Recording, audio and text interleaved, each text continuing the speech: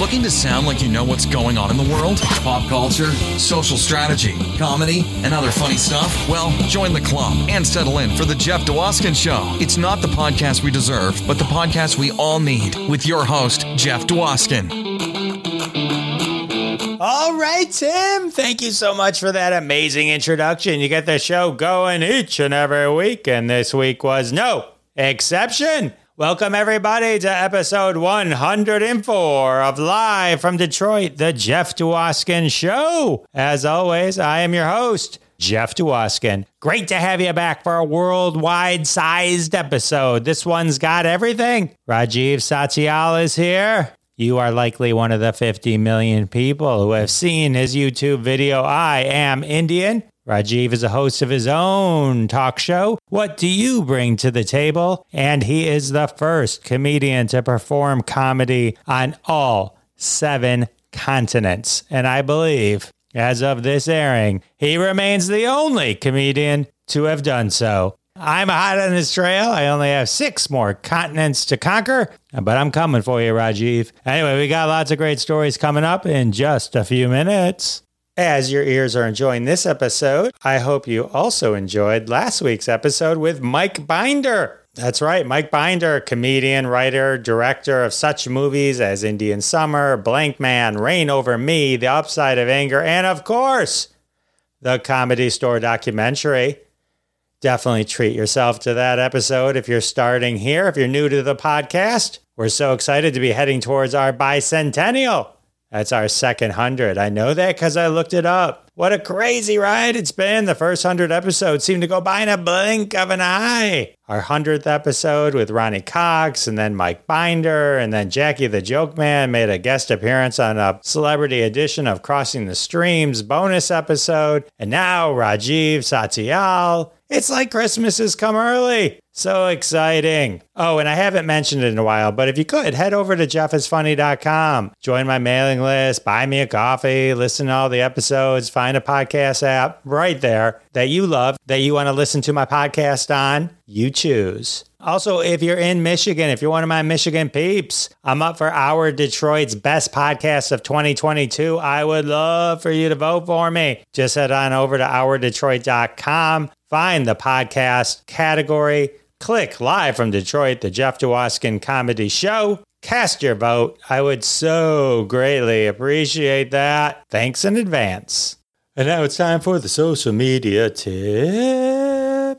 All right, this is the part of the show where I like to share a little bit of my social media knowledge with you. A little 411 I picked up on the street. I have been in the social media game for quite some time, and I believe that if we all share information and raise each other's game, we all get better together. Today's tip is a tip, but also a little trickery, because today's tip is a reference to the conversation I'm about to have with Rajiv. I won't tell you where in the conversation it actually takes place, but the gist of the tip that we talk about during the interview is that when you create any post, whether it be an image or a video, but specifically in the interview, we talk video, it's important to take the extra time to make sure it's done really well. The better the quality, the better response. People love responding to really good looking, gorgeous content. I'll leave it right there for now. There's a lot of great information coming up in the conversation I have with Rajiv. And he should know he boasts over 50 million views on his I Am Indian video. So he knows a thing or two about creating amazing visual content. And that's the social media tip. I do want to thank everyone in advance for their support of the sponsors. When you support the sponsors, you're supporting us here at Live from Detroit, the Jeff Dwoskin Show. And that's how we keep the lights on. Today's interview sponsor is everyone's favorite game maker. Are you tired of playing checkers horizontally? Do you wish that you could play them vertically? Well, dream no more, because now horizontal checkers is a thing of the past. Vertical has become all the rage. You need to head out right now and get yourself a Connect 4. That's right, Connect 4. Checkers the way they were meant to be. Vertical. Connect 4 in a row and you win. I win! Where? Right here, all diagonally. Pretty sneaky, sis. Yeah, you wanna go play Ludo? Okay. Sounds like fun, huh? What are you waiting for? Get off your butt and grab yourself a Connect 4, the vertical checkers game you've been dreaming about. All right, well, I think it's time we all went out there and got a Connect 4. What do you think? I think so. You know what else I think? I think it's time I shared the conversation I had with Rajiv Satyal with you. Let's see what he brings to the table. Enjoy. I'm excited to introduce my next guest because if Kevin Nealon is to be believed, and why shouldn't he be, my next guest will soon be as much a household name as your toaster or blender. I kid. But seriously, my next guest is the only comedian to have performed on all 7 continents. Can't wait to hear about that. He's super hilarious. I'm excited to welcome to the show Rajiv Satyal. How are you? Welcome to the show. I'm doing so well because you pronounced my name right. So I'm feeling good, Jeff. Off to a good start. There's so many times I have to edit out where I'll be talking to a guest and I'll randomly be talking about someone that they worked with and I'll say the last name wrong because I have just horrible last names. But also sometimes you don't say last names out loud. It's always in your head. You know what I mean? Yeah. You must have had trouble in school, like when substitute teachers would say your name. I've had a weird experience with that with my last name. It's kind of an odd name, but I can imagine we share that in common. Yeah, because at least you have Jeff to ground you, right? They at least get off to a good start with Jeff. How bad could it be, really? Even if it's Jeffrey, I think they probably had it down fairly well. And you even have the easy spelling of Jeff. You don't have the Geoff, the Jeffois. I don't know how people deal with that or how they even got to that. That's true. I totally ignored my Jeff privilege there. Yeah, you have first name. Yes, you have first name pronounceability. Is pronounceability, is that the right word? Privilege. Yeah, it was tough. I was the only kid in class whose name was never called during roll call. So it would go alphabetically. David Sanders here, Casey Sargent here. Yeah, that's me. I didn't even have a name. It was like a pause and a frown. So that's how it kind of went for me from elementary school on. But to your point, I think that was an insightful way you asked the question, Jeff, which is it was mostly substitute teachers because I had to start all over. So I built this rapport with the homeroom teacher, whatever they were. And then we were trucking along and every now and then I'm like, oh, that's right. I'm different. Well, my last name, first of all, there's not a lot of like words that start with DW to begin with. And only 3 in the English language. Wow, you were good. It was in the West Wing. And the O in my last name is really kind of pronounced more of an ah. It's like Dwoskin, not Dwoskin or something like that if you were just to try and read it. But growing up in my neighborhood, one of the people that advertised 1,000 times a day was a veterinarian, Dr. Dworkin. Dr. Dworkin. And so everybody would just put an R in my name. So when the substitute teacher would be there, they go, Jeff Dworkin. And then it got to the point where the rest of the class would go, Dwoskin. That's good. It's like a call and response. You had a set up punch going for you and you had the class do your heavy lifting for you. It's like going to a concert where the audience just sings your songs. Yeah, but last names it can be weird too. My brother says his different than mine. So like his friends called him Dwosk because he said Dwoskin. I'd say Dwoskin. Like we hit it differently. So it's like no one even taught us. And I found that I even say it wrong on my podcast when I get excited and I'm like, hey, it's Joe. Yeah. Yeah. I like say it different. I don't even say it right. Somebody repeated, hey, now I know how to say your last name. And I'm like, that's not right. They're like, well, that's how you say it. I'm like, I do? Oh, that's funny. You get it played back to you. I wrote an article all about Kamala Harris and how do we pronounce her name? And it got published in the Washington Post. I was very privileged to have that happen. And, there is a debate about, who gets to decide? Is it you get to decide how to pronounce your own name? Is it society? Is it your parents? And people had their different take on it. It was a pretty interesting journey to figure out. But for the most part, people were like, it's pretty much up to you. Whatever you say, if you say my name is spelled Jeff and I'm going to pronounce it Marvin, well, then we're going to pronounce it Marvin. I watched your Kamala Harris video. Well, at least I watched like the first 20 minutes because it's long. Plus you have so much content on YouTube for me to have committed to anything. Like one thing and then watch it all. It's like I've talked to movie stars that don't have enough movies that fill the amount of time of your content on YouTube fills. And that's a compliment. I know you've had over 50 million views just on one of your videos. Like, so you've been total viral there. But it was a great thing because Kamala, like everyone was saying her name wrong. It was right. But that was a good insight video. Thank you. I think that's actually. No, I appreciate the honesty too. You're like, I watched 20 minutes of it. It's like maybe you watched 15, but even still, you watched a lot of it. That's good. I had to watch it. I had to at some point, if that was the only video you had done, I would have committed to the whole thing. I appreciate that you watched any of it. That's great. You had so many videos and I want to take in a little bit of each, I mean, you had to take in a little bit of, Raj Against the Machine, a little bit of what you bring to the table, just your random videos, the Jester TEDx, so I had to bring so much that I wanted to just kind of get a feel for who you were. Deep tracks. And all you did. So that's why I was like, woo, that's a lot. You've done a lot. So, but what I found was interesting is like, you have such a strong corporate background. And I know you have one thread of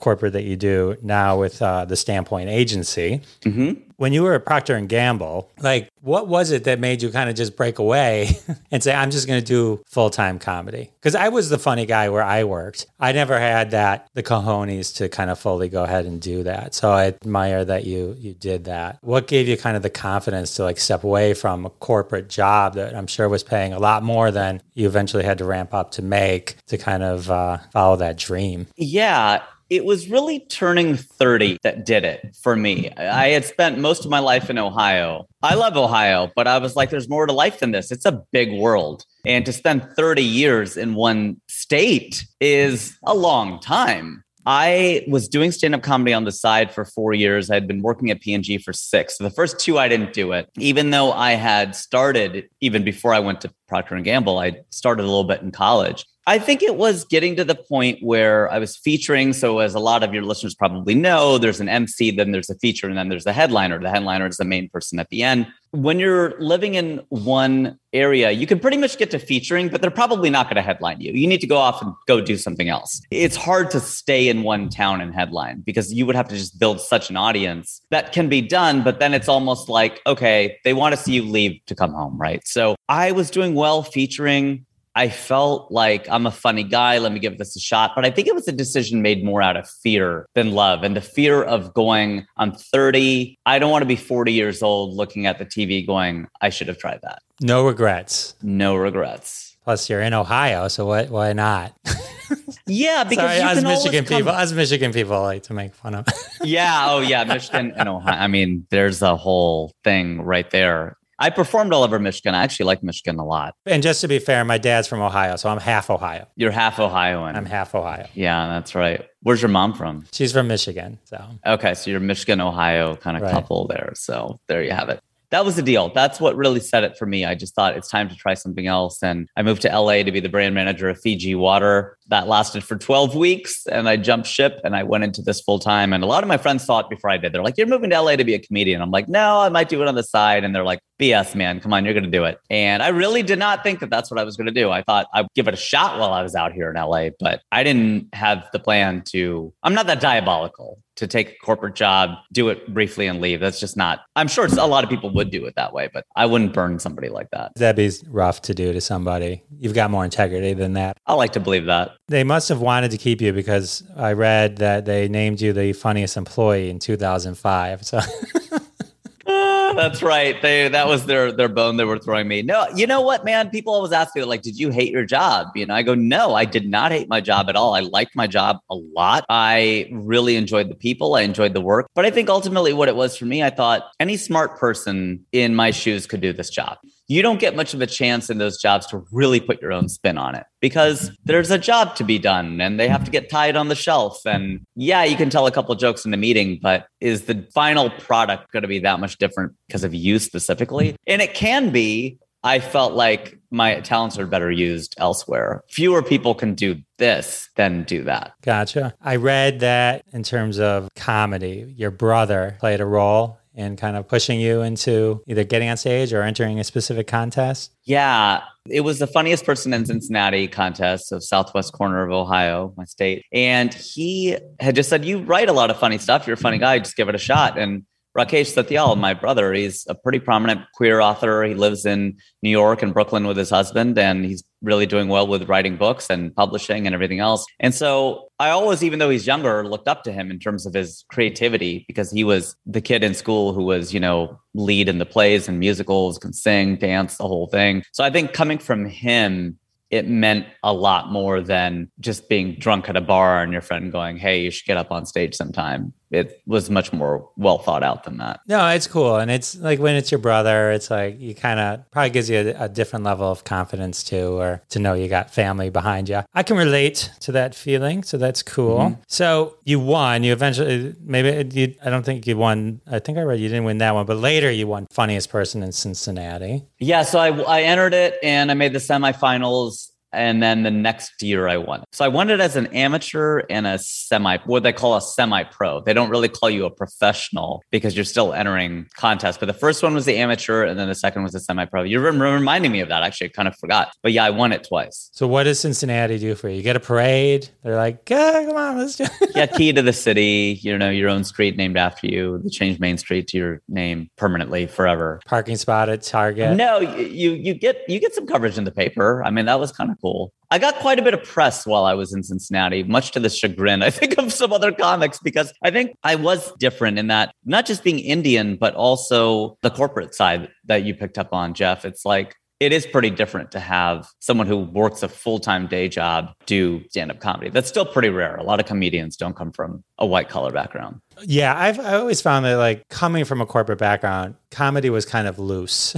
I brought that same mentality to my work ethic, being there early, making sure I always did the specific amount of time I was supposed to do, all those kind of things. I never felt that the managers appreciated it specifically because I think they were just so used to the other 99% of people that would or wouldn't show up, do whatever, ignore the light, yada, yada, yada. Yeah. That was always a little frustrating when those two worlds would marry. But, so this is an interesting thing. So 3 comedians came out of Procter & Gamble. Back to Procter & Gamble for a second. 4. Okay. You're the third to come out. I was the third, and then there's the fourth. Yeah. What's is it the Fiji water? Something in the Fiji water? Something's in the Fiji water out there in LA. At P&G, I really do not have an explanation for it because it's very interesting because Greg Warren worked in sales, Josh Sneed and Drew Tarvin worked in IT, and I worked in marketing, purchasing and then marketing. It's not like we all came out of the same corner of the company or we were 4 guys that all hung out together and were funny or anything like that. Like I know the guys. I think we all know each other. I mean, certainly by now we all know each other. There are some good comedians that have come out of Cincinnati. There's been a good tradition of that. But out of Procter & Gamble specifically, that is really fascinating. I don't know what drives that exactly. What I joked about was that P&G, it was kind of like when Seinfeld is pitching the show within Seinfeld to NBC. You drive, you read, you sleep, whatever. It's like, it's a show about nothing. I mean, P&G makes like laundry detergent. You do laundry detergent, you Swiffer your place, you spray some Febreze. It's a company about nothing. And I would do that joke at P&G, which helped win me that contest, I think. But it was true. It was like, I think at P&G, you're so focused on the day-to-day kind of perfunctory mundanities of the world that maybe it does get you into this mode of being connected to the every person. I don't know what the reason is. I'm struggling for how 4 comedians would all come out of P&G within 10 years. And none before and none after, I don't think. They must have changed the water recipe or something. I know of Josh Sneed. I've seen him around. I know of Greg Warren too. I think Greg Warren and I did a charity event. He wouldn't know who I was because it was just one of those things where you go in. It was like a big theater. You kind of go in and scatter after. But yeah, I think Greg Warren and I worked at a show where Tim Allen in Detroit was there, and he had just kind of come back to do stand-up for this charity that we were doing. I opened for Tim Allen a lot at the Laugh Factory. Probably, I don't know if it's 20 times, it was at least 10 or 15. It was a lot. And he liked me, and he was nice to me. He keeps to himself. He came into the set and left, but he was always very courteous, and apparently he liked me, so that was good. No, that's good. I remember meeting him. I met him, and he's from Detroit. So I bumped into him once at Mark Ridley's Comedy Castle, and Mark Ridley, I went up to him, I go, you got to introduce me. So it was really funny. He walks up to me, he says hello, he extends his hand to my wife, and I goes, hi, I'm Tim Allen, which is exactly what you should do. But it was exactly what you should do. It was just funny though, because in our heads we're like, yes, you are. He did keep to himself when we did the charity event. I remember he was in a different room. Yeah, which is pretty common. I was the same thing with a lot of comedians with whom I've worked, but he was always really, really nice and funny guy, man. He's still doing it. Yeah, he was a really good guy. I remember because I was introducing him almost every week in Hollywood, I would look stuff up about him to change the intro. And I think that's what he liked. And I discovered it was was something like in 1994, he had the #1 book, #1 show, and #1 movie all in the same week. Wow. It was cool. He did, he took over an open mic here. It was a few years ago. It was pre-pandemic, but where nobody knew who it was. But, they had said, everyone buy the tickets. It was like $5. And he did a whole 45-minute set. He was testing out material. It was cool. He was cool. It was good to work with him. I remember walking away going, oh, crap, he's Buzz Lightyear. I totally I forgot. I was talking to freaking Buzz Lightyear, and it didn't even occur to me while I was talking to him. I was all caught up in talking to him about Galaxy Quest or something like that. And I was just like... Yeah. Well, he probably was more interested in Galaxy Quest because so many people think of him as Buzz Lightyear. But man, what a storied career he's had. I mean, it's insane. Yeah. And what an origin story. This whole jail thing. And it's crazy. I remember saying to him when I was talking to him, I'm like, this is so great. I get to tell you, you're going to be my opening come to stage thing from now on. He goes, Jeff, I worked with Suzanne Summers. I don't even think I worked with her. I bumped into her and I used her name for 2 years. He said to me. That's funny. It was funny. So that's cool. All right. So P&G made you who you are today. And sure. The toys that made us. The toys that made us. That's a great one too. How much do you spend on the Standpoint agency? We should spend more time on it because it is actually a pretty darn good idea. My co-founder and I, Andy Gibson, he still works at Procter & Gamble. He's still at the Page. And the company has been pretty good about letting us do it on the side, and we have their blessing and all of that, which is awesome. We had some great comedians. I mean, basically, so people know what it is. It's an agency where we hire stand-up comedians to help businesses generate insights. And so a lot of the marketers out there will know exactly what an insight means in this context, but it's really just the nugget of the idea. And that nugget is what you use to build an entire advertising campaign, a global campaign. We had done that with Bonnie McFarlane, a very funny comedian from New York City. And there was a part where, there are 3 portions to this program. I haven't described this in a while, but the first part is the comedians go on stage and they do 20 minutes about your brand. So it could be about hair coloring. It could be about deodorant. It could be about razors. It could be about motor oil. It doesn't matter. But comedians are really great at this. It's just, like we're saying, something out of nothing. And, she did her 20 minutes on hair coloring for herbal essences. And then there was a part where we get to ask her questions, like a Q&A, like, how did you pull the rabbit out of the hat? And then finally, there's a brainstorming session that happens. And I remember the insight happened during the Q&A because her set was very funny, but I was getting a little bit nervous, like, ooh, I don't know if we have anything yet that we can use. We always come up with something. This was really gold, Jerry, because somebody asked her about coloring her hair and she goes, I don't know. I just feel like it should be a joy, not a job. And when she said joy, not a job, you just saw all the pens to paper go nuts. And that was their core insight that women felt about coloring their hair. It should be a joy, not a job. It feels like a job, but this is something that should actually make me quite happy that I get to do this and change my look. And it should not be such a chore. And Herbal Essences went on to use that as the basis of their $50 million global restage. It was very successful. So we've had Orny Adams, Josh Sneed, Sebastian Maniscalco, Roy Wood Jr. We've had some really good comedians do it. It's lain dormant for a while, but it's something that if anybody wants to hire us, we are able to do it. Orny's fun. I worked with him a couple of times. He's a hoop. But I love the idea. Your tagline's great. Finding the ha in the ha. Finding the ha in the aha. It's hard to kind of say. It's almost one of those that reads, you got to have the right voice. I feel like in the video I do for it, my voice is not suited for it, but it's pulling the aha from the ha-ha. Yes, you said it much better than I said. Well, since I came up with it, I hope that's the case.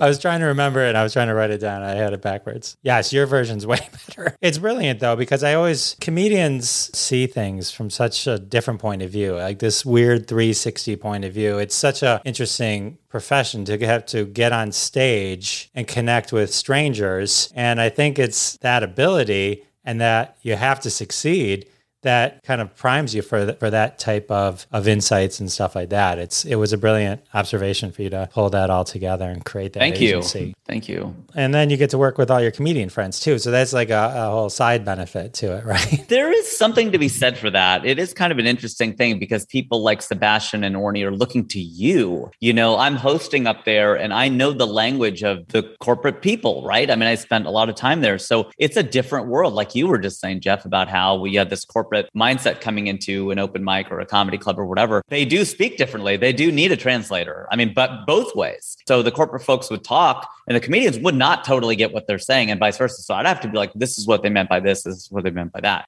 So when he dropped the MF bomb, it wasn't even that. It was just more of like, putting it in a language that they would understand, because they can't really, as corporate people, write something that comedians can digest and go, what do you mean by an insight? Okay, well, I have to explain that is kind of like in a punchline, you've got a premise, right? Comedians like, okay, yep, got it. You're basically trying to find the premise for the ad. And, you need someone who's a marketer and a comedian to do that. I don't think too many people speak both of those languages. No, I don't think so either. But you did a great job with that exact topic with your TEDx speech. Gesture is king. Making the connections. Nice. Yes, that's right. But it is interesting, like just the whole idea, the insight, benefit, reason to believe, joke, setup, punch, tag. It's interesting, just the parallels, but it's the concept's the same, right? That's why your insight's so brilliant. Like you're watching a commercial. You got to get someone to convert right there while they're watching it. You're on stage. You got to get them to laugh, right? So you have to get them to convert through the version of the story you're telling. So the parallel is brilliant. Thank you, my friend. Thank you. That was a good I watched the whole TEDx.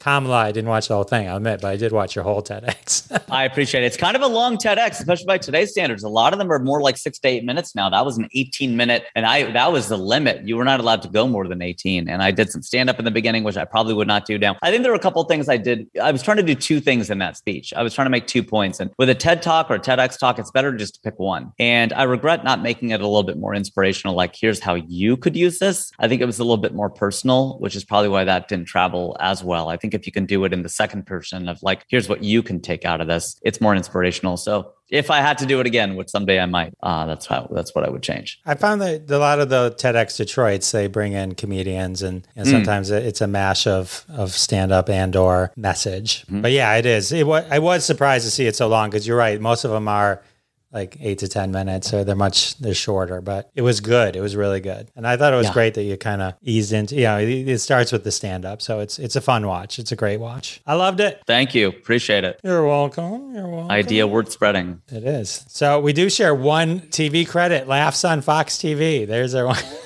I saw that. Yes, that's right. Yes. Was that Steve Hofstetter, right? Yes. I filmed mine. And when I tell you, destroyed. It was the best 3 minutes ever, right? I mean, it was just, I think I just went on right after a bunch of good people. I just nailed it. You know how that feeling goes, right? Best. Like a month later, I'm at the Comedy Castle, and the guy turns to me, who usually messes with me. You know, comedians, right? We mess with each other before a show or something. Says, Jeff, they lost that. No. Set. They lost the tape. And I'm like, you're just effing with me, right? Funny one. He's like, no.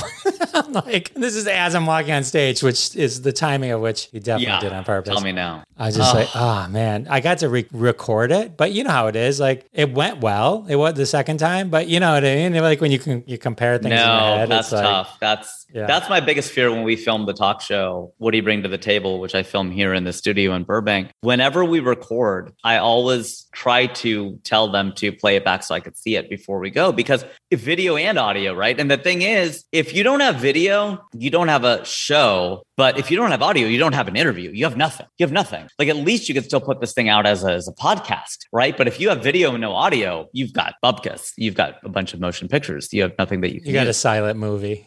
You got a silent movie. What are you going to just dub it in? How are you going to remember what they said? So you need a bad lip reading guys or something like that to do that. But that's always my biggest fear is losing anything I wrote, losing anything that was taped. That's my nightmare. I'm sorry that happened to you. That blows. That's okay, because it led us to talk about what you bring to the table, which it makes it all worth it for you. It makes it all worth it. So let me ask you a question. Did you create the 12 episodes, then do the Kickstarter, or did the Kickstarter help? Great question. I actually have to think about that now. I did the 12 episodes first, and then I ran the Kickstarter. And now we just filmed season 2. That was another 12 episodes. Actually, we've done 13, so we have a jump start on season 3. We're doing 12 episodes per season. It's a series, video and audio, where I interview. The focus is on immigration. It's not political. It's just more to showcase and highlight people who are either first, second, or third generation. The reason I stop at third is third generation means your grandparents came here. And that means you still had some influence. Because if your great grandparents came here, I don't know how you're a full on American at that point. I think fourth generation, you're an American like through and through, which of course you are once you come here and get your citizenship, but it's different, right? Where you had no outside influence at that point. If you have like our son, he's only a few months old. He's interacting with all 4 grandparents. He has that, from the motherland touch. But if we were his grandparents or his kids, what do we say? We grew up listening to Led Zeppelin and the Beatles and Michael Jackson and Prince. We didn't listen to Indian influence stuff. We don't have the pop culture knowledge that my parents have and the essence that they have. So that's why the show, I think, whether you're Polish or Russian or Irish or Indian or Korean, I want to talk to you if you have that kind of an experience. We're starting with South Asians just because that's what I am, and I have access to a number of fairly prominent ones. But then we're going to move into the East Asian and Jewish and European, African, everybody. We want to document everybody's immigration experiences. When you get to white Jews, just let me know. White Jews, that's key. That's clutch. A lot of my friends are white Jews, right. And that's not saying I'm not about to say something anti-Semitic, which is what most people say when they say that sentence. No, I am. I am. That was a pitch. I'll have my people call your people. The premise of the show is that you ask your guests to bring a game that you play during the interview. What do you bring to the table? So that was great. I didn't guess that from the name, but when you watch it, that was an interesting, fun twist. I watched a couple episodes, and it seemed from the thumbnails that maybe there was a propensity for a lot of people to choose Connect 4. There was a lot of Connect 4 now in the studio for season 2 and going forward to infinity and beyond. We will be using ping pong. I've got a ping pong table in here, and that's the set now. And that's also a literal table. The great thing about ping pong, two things. One is everybody can play. So there's, even if you're in a wheelchair, which one of our upcoming guests is, you can still hit a ball because we're not playing competitively. You can still hit back and forth. That's one great thing. So you don't have to be completely able-bodied to do it, yet it's a little bit physical. But the other great thing from an editing standpoint is it's so much easier to edit because when we'd play Connect 4, we would skip and people are like, oh, what happened to the moves? And they would get lost in the game. Ping pong has no continuity to it, or has constant continuity, however you want to say. So that's part of why we do ping pong. Right. You cut away and you're like, you sunk my battleship. What? Right. You just started. Yeah. After they left, just like. Right. It's like watching when At Midnight used to be on and they would edit. Yeah. So you go from no points to 300 points or something. Yes. But, points. You're a very good interviewer. The two I watched a bunch of was Hassan Minhaj, who also happens to be your old roommate, who I did watch him do the press conference, what's it called? White House Correspondents' Dinner. The White House Correspondents' Dinner. Killed it. That was great. That's cool. He was your roommate, though. So that's fun. Yeah. A couple of years. And then I watched Priya, the one with Priya, the adult star. Yes, and, the adult star. I watched it because I was impressed, like how you didn't make it uncomfortable. It was a great conversation. You didn't make her feel weird about, you know what I mean? I was like, there was... You know what I mean? Yeah. It's such an interesting profession. And so... funny you say that because it's my mom's favorite interview that I've done. That always surprises people, surprises me. But she goes, what you said, she goes, you asked her everything that people want to know, but somehow you kind of walk this tightrope of keeping it clean. You have a very clean brand. And I was just discussing this with a potential sponsor today, actually, about... Okay, just FYI, we had somebody in season 1. We kept it clean. We bleeped out the swear words, whatever, and we didn't get horribly dirty or anything like that. We kept it PG-13, but I think that was the challenge. I mean, there's some stuff on the cutting room floor where we talked about some stuff that was super racy and, we're like, okay, we can't put this in the show. I would just appreciated how open she was. Pun intended. I'm kidding.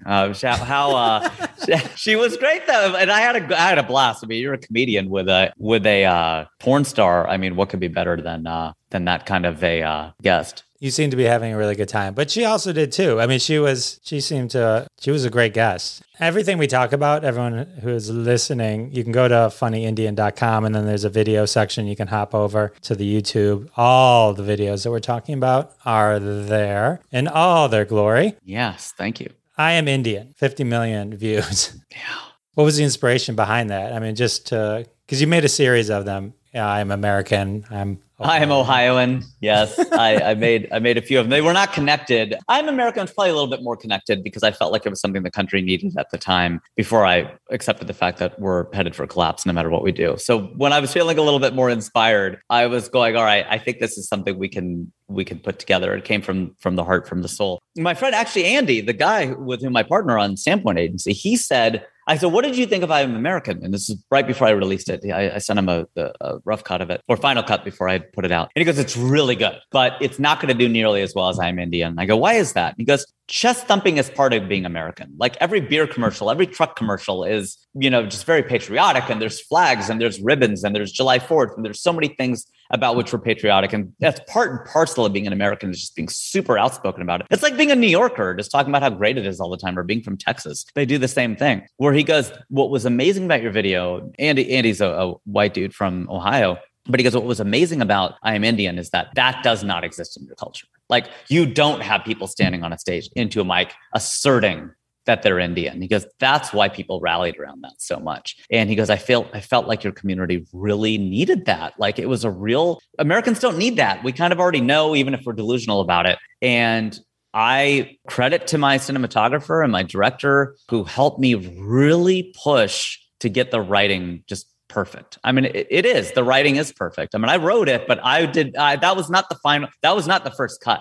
It was my director just pushing me and going, you got more, you can go deeper. You can say this better. And you got more in you. And it was like a trainer. Like, you do 20 reps and you can't do it 21st, but a great trainer will get that 21st rep out of you. And he did. He got that last rep out of me when I felt like my muscles were failing. And I think that's what made the scripts just so tight. And I think to have a video travel like that, it just has to be perfectly written, perfectly delivered, perfectly edited. And so I'm only one part of that. I got to perform it and I got to write it too. But like I said, I had help with just so much encouragement. But I was glad. The highest compliment I could get, tying it in with the immigration stuff, is when people would write to me and say, I came to this country, I have a couple of kids, and they never wanted to talk about being Indian. They saw your video and then they were proud to be Indian. And I was like, dude, that brings tears to my eyes. Like, that's identity. That's your whole, like, how your whole life is just your self-perception. You can affect that for a person, even one person. That's great. So to get multiple messages like that as an artist, you just feel like,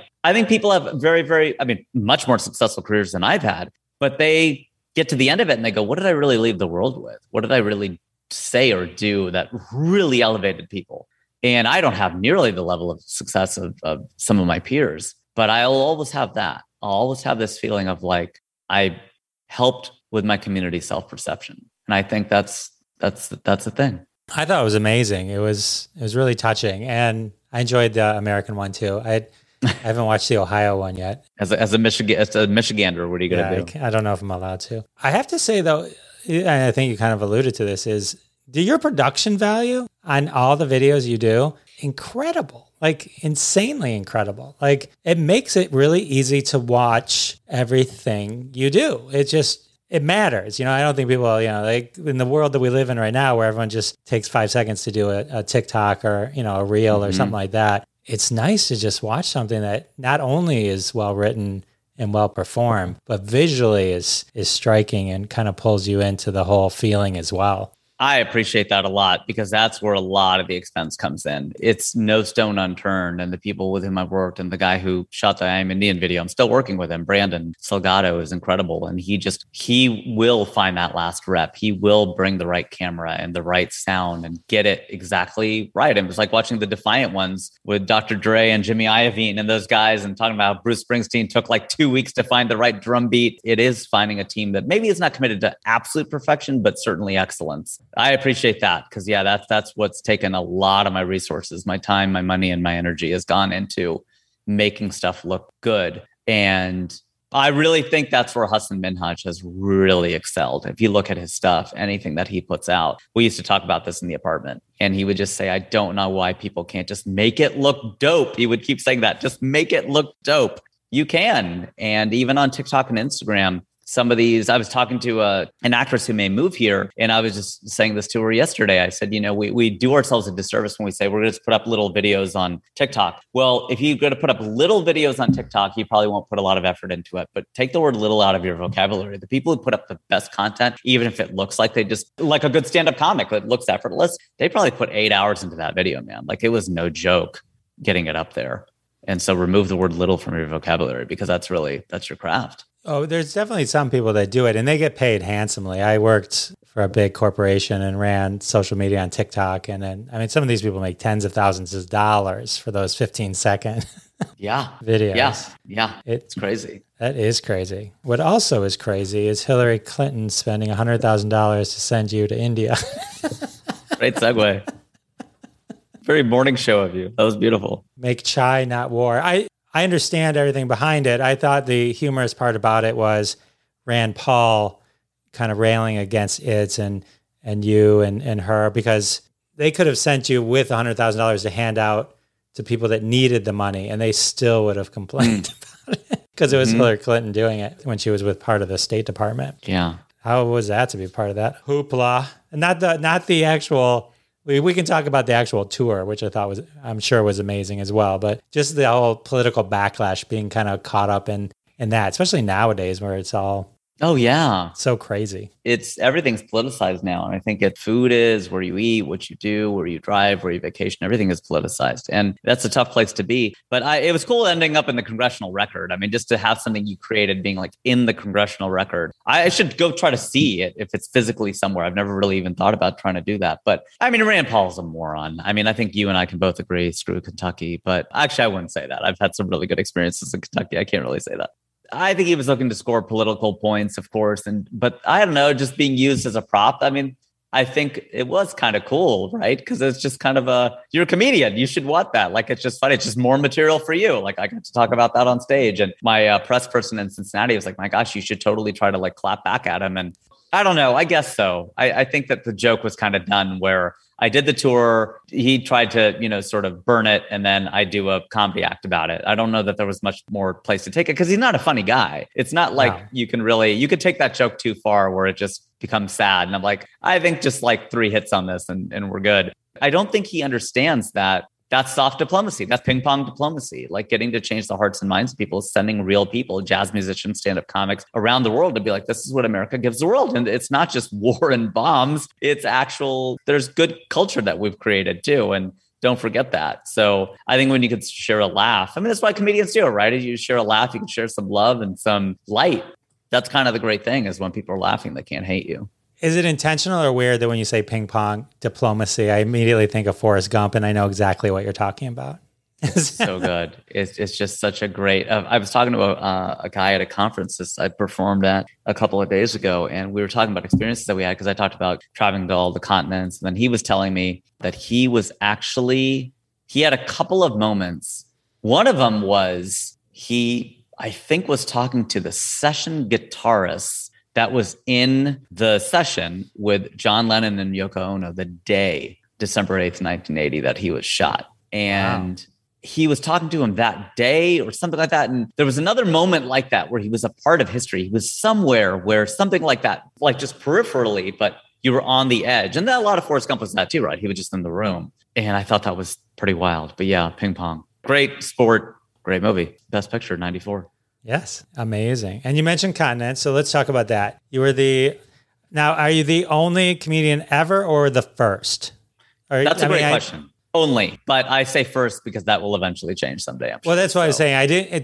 Sometimes you read something and it could have changed since. So you're still the first and only comedian to perform on all 7 continents. All right. So tell me the thought process behind this. Like, when did you realize it was like obviously you started in Cincinnati. So you're like, oh, well, I got North America down, right? I got 14.28% of the continents already covered. Well done. And I'm like, maybe like you're living with Hassan. What do you think about this, man? Do you think I should knock off the other continents? Do the other 6 while I'm at it? I mean, how hard can it be? I mean, I already got 1 down. I mean, what's 6 more? I mean, there's only 7. There's only 7. It's a finite number. It's a very low finite number. I was at the Ice House in Pasadena, the comedy club, and I was talking to a guy who on his own just said, he was sort of recapping his career and he was proud of what he had done. And, it didn't come off as bragging. He would just talking about the things that he had done. It was sort of just sharing road stories or war stories from the road. And he said something like, I performed on all 6 continents that had people. And that gave me the idea. I was like, that's an interesting one-up type of possibility. Not him specifically, but just I wouldn't have to have the qualifier. I wouldn't have to say the 6 continents that have people, because Delta Airlines even has that. They travel to 6 continents with people. And I was like, what a way to...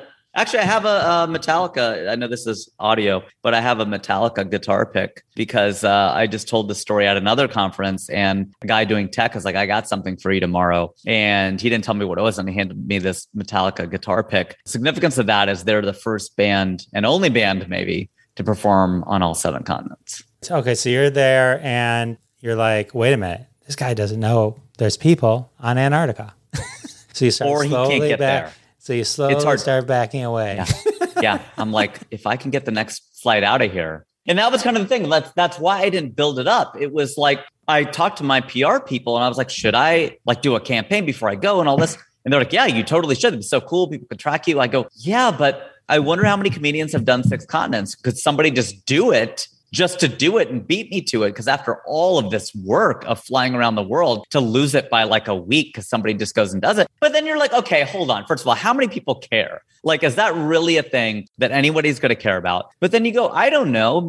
How many comedians have done 5 continents? A lot. I think there are a lot of comedians who have done, even when I performed in Australia, you mentioned Orny Adams. His pictures is there on the wall in the comedy club, the comedy store there. You know, and a lot of people have done South Africa. That's not that hard to do. And then, of course, they've probably done Asia, Europe, and North America. Getting to 5 is not really that hard. There are probably 100 comedians who have done that. I would not be totally surprised. 5's easy. I'm just 4 away. You're 4 away from getting to 5.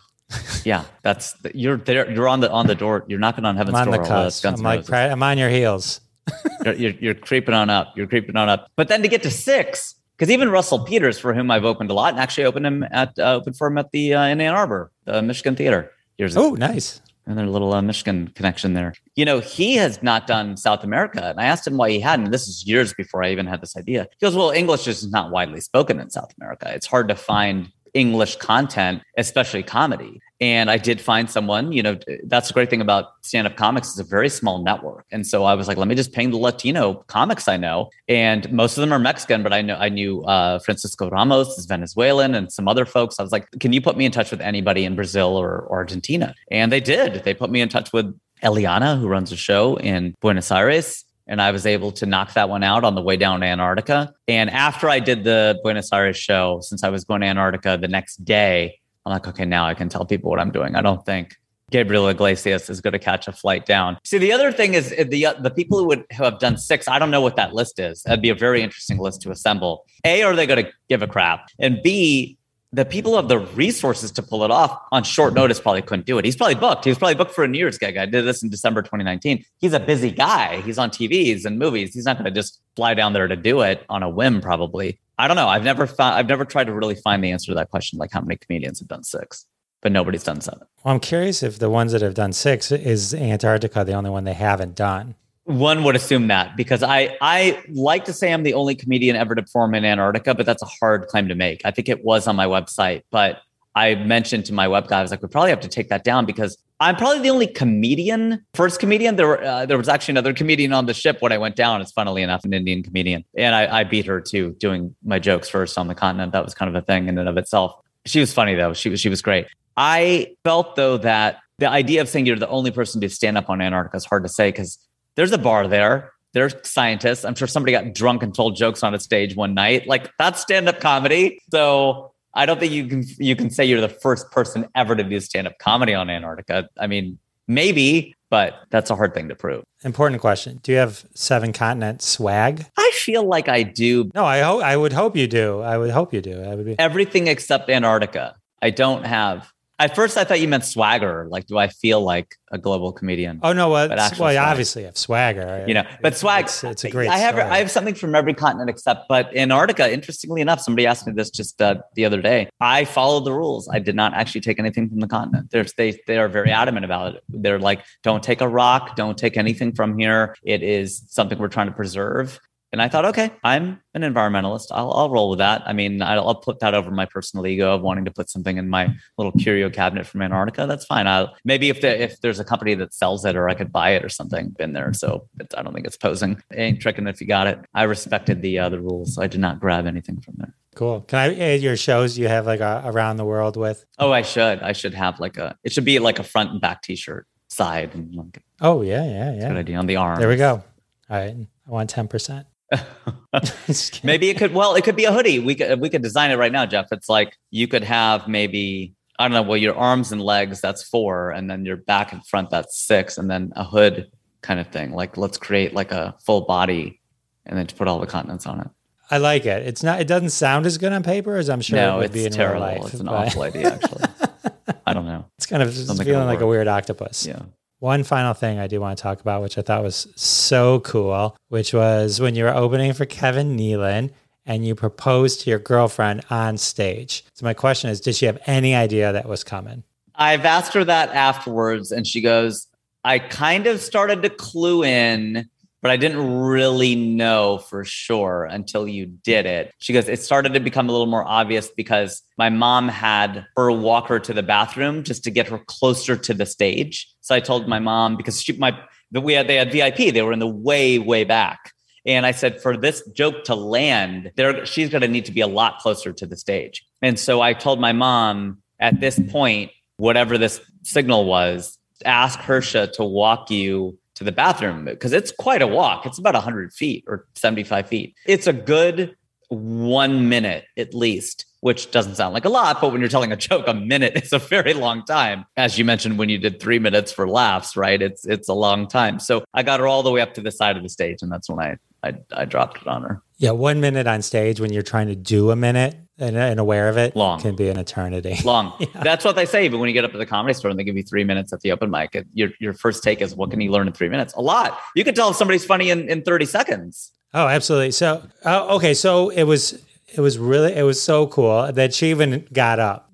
I don't know that I could have got my wife on stage. And I'm assuming that box was from Tiffany's. It looked like a blue Tiffany's box. I went top shelf with that one, man. So the impressive thing, though, is that she said yes without even opening the box. She went sight unseen. That's how you know she loved you very much. Oh, that's a good point. I don't think anybody's made that point before. That's a really good one, Jeff. I'll have to say that to her tonight. But like, you know what? That could have been a Cracker Jack ring or something. That's right. And then in my head, I was like, oh, it would have been so amazing if when you were walking by Kevin Nealon, you were like, follow that, bitch. Well, it's funny you say that because over lunch, I had told him I was going to do it. Then he called and he goes, are you sure? And he goes, hey, man, are you sure she's going to say yes? I go, well, even if she says no, that'd be great comedy, right? He goes, as a comedian, that's funny. He goes, but I'm your friend. He's like, honestly, I'm worried for you. Like, are you guaranteed the I love you return, as they say in Seinfeld? I go, yeah. I mean, yes, she's going to say yes. You know, she had told me, slipped something really subtle to me before we went to Cincinnati for that trip in 2014. She said something very subtle and cryptic, like, my parents would love if you proposed on this trip. So I was like, I decoded that as the, translator. She kept it that vague, and you were able to decode it. Comedy than I am, the Captain Power decoder ring. Yeah, I used that, my powers of intuition and induction to mean that maybe I should propose to her. I knew it was coming in a good way. And then I said, do you want me to come on after you? Because after you do your set, or should I do it as part of mine? Because how are you going to follow that? It's Nealon, right? So he goes, Rajiv, I'll follow it. It was hilarious. It was like, who are you talking to? It's Kevin Nealon. You'll figure it out. Well, the funny thing is, one, it was brilliant to get engaged on stage because one, the whole thing was then recorded. So that was great. But then two, his follow-up, his tag Beautiful. To your joke, which was, it brings up a different girl every night.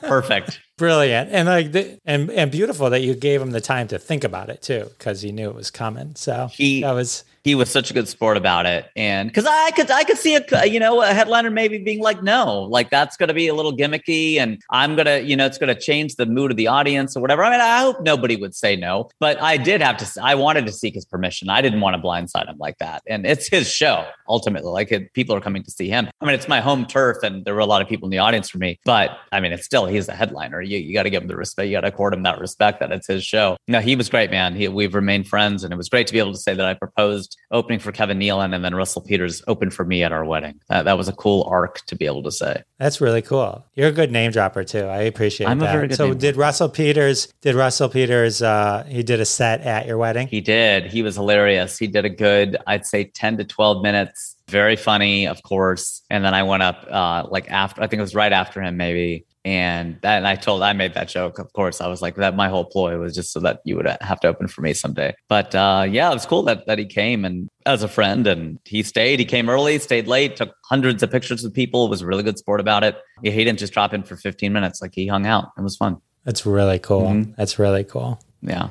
Well, that's awesome. You have a blessed life. This is a great story. Everything. Love the whole journey, and I know it's just the beginning too. So, but lots of great stuff. I'm confident if there's ever an eighth continent, you will conquer it. Somebody said I should go to Mars or the moon. They're like, you should be the first comedian to perform in space. I'm like, oh yeah, that's the final frontier.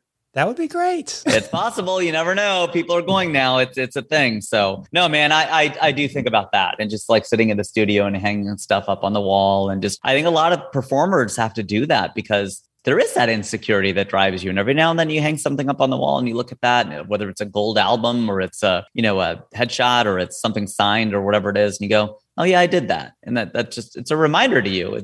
I mean, part of it is probably ego, but it's just to be able to look back and go, you should be appreciative of what you've done, man. Like you left Procter & Gamble. That was 15 years ago. There's no guarantee that it's going to work out. There's no guarantee at all. But to land on your feet and marry a beautiful woman, have a son and live in Burbank and the sun is shining, and come on, you got to be happy with that. Well, thank you so much for hanging out with me. I can't thank you enough. I really had a blast, Jeff. I loved your questions. I love the fact that you asked questions that clearly evince that you had done your research. And I always appreciate that. It was a pleasure hanging out with you as well. So you got to let me know when you get to LA, and I'll do the same when I get to the Detroit City, 8 Mile, D12. That was on HBO. I was rewatching that the other day. I definitely look forward to that. Thank you so much. Thank you.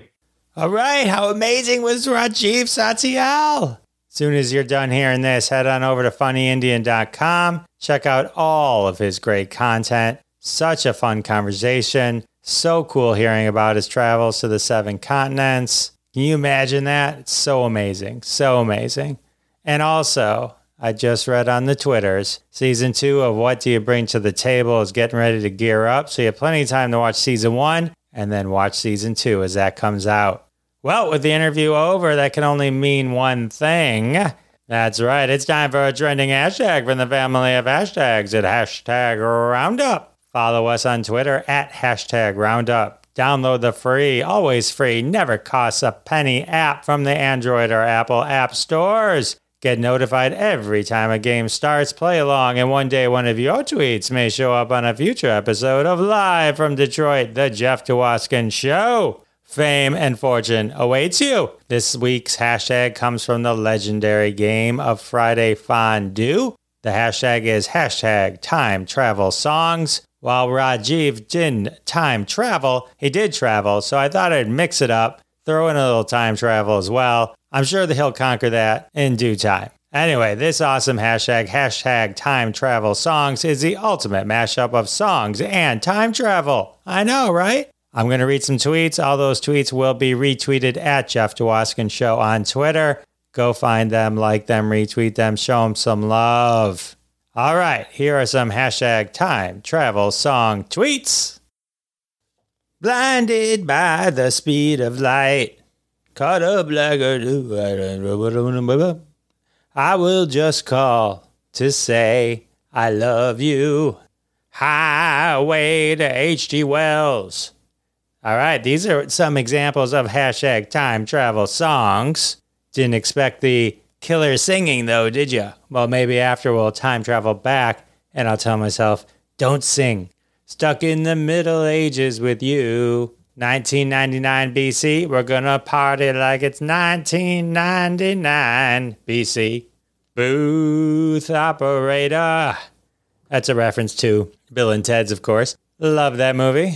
The waiting is the hardest part. The 12 Monkeys of Christmas. On the first day of Christmas. All right. Papa was a rolling Flintstone. These are amazing hashtag time travel songs. Where we're going, we don't need old town roads. Someone save my past life tonight. Pretty McFly for a white guy. Looper, trooper, doo-doo-doo-doo. All right.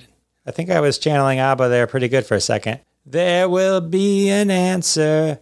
Let it be C. Let it be C. I walk the timeline. Phonograph. Anything by Doctor Who. And our final hashtag time travel song. Radio killed the vaudeville star. All right. That's it. Hashtag time travel songs. I apologize for my singing. Tweet your own hashtag time travel song. Tag us at Jeff Dwoskin Show. I'll find it. I'll show you some love. Have some Twitter fun with us. All right, well, the interview's over. The hashtag game's over. That can only mean one thing. The episode has come to an end. Well, you know what they say about good things. They come to an... I don't remember the exact phrase. Anyway, I want to thank my guest today, Rajiv Satyal, for sharing so many amazing stories. And I want to thank all of you for coming back week after week. It means the world to me, and I'll see you next time. Thanks so much for listening to this episode of The Jeff Dwoskin Show with your host, Jeff Dwoskin. Now go repeat everything you heard and sound like a genius. Catch us online at thejeffdwoskinshow.com or follow us on Twitter at Jeff Dwoskin Show. And we'll see you next time.